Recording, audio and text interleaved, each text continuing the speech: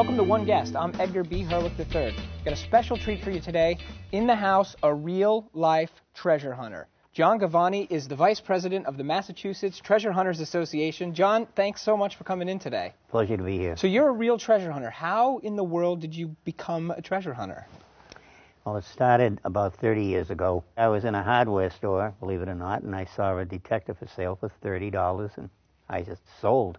In the next 30 years or so that you've been doing this, you've found some legitimate treasure. Oh yeah, it mushroomed. I mean, it's something you have to get into a little at a time. Over a period of 7 years, you gathered how many thousands of coins? 43,000. 43,000 coins, totaling what? About $3,500. Which your wife absconded with. Exactly. So you brought some examples of things you found, and this Yes. is incredible. I'm sort of zeroing in right now on these things down here. What the heck are they? These like metal... All right, these are buttons lead buttons that would be sewn into the bathing suits of the ladies' bathing suits, I should say, back in the 20s. Are these teeth? These are silver teeth that someone lost.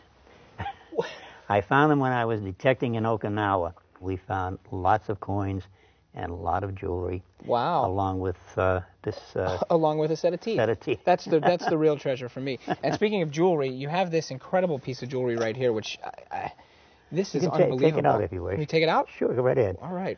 Oh, it's heavy. It is. It's almost 2 ounces of gold. And as this is gold? 14 karat, yes. And the reason I bought this piece, it's an example of the largest single piece of gold I've ever found. Wow. And it's a record around here.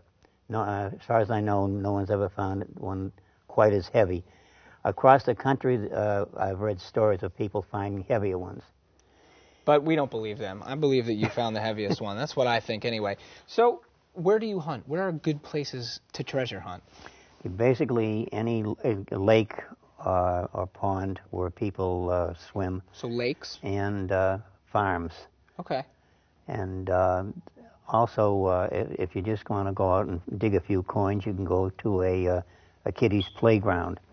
My wife used to kid me that I was stealing the kids' milk money. So if I wanted to get into it, if I wanted to become a treasure hunter myself, what do I need? You need a detector. Metal detector. A digging tool. Digging tool. And you want to read the Code of Ethics. Code of Ethics, very important. And then get a friend to go with you who has the experience as well. I see. So it's fun to detect with someone else. Oh, yes. It's always fun.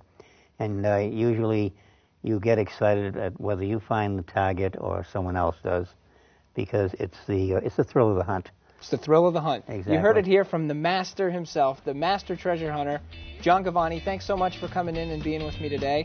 Thanks for you for watching. This has been One Guest. I'm Edgar Hurwick. We'll see you next time.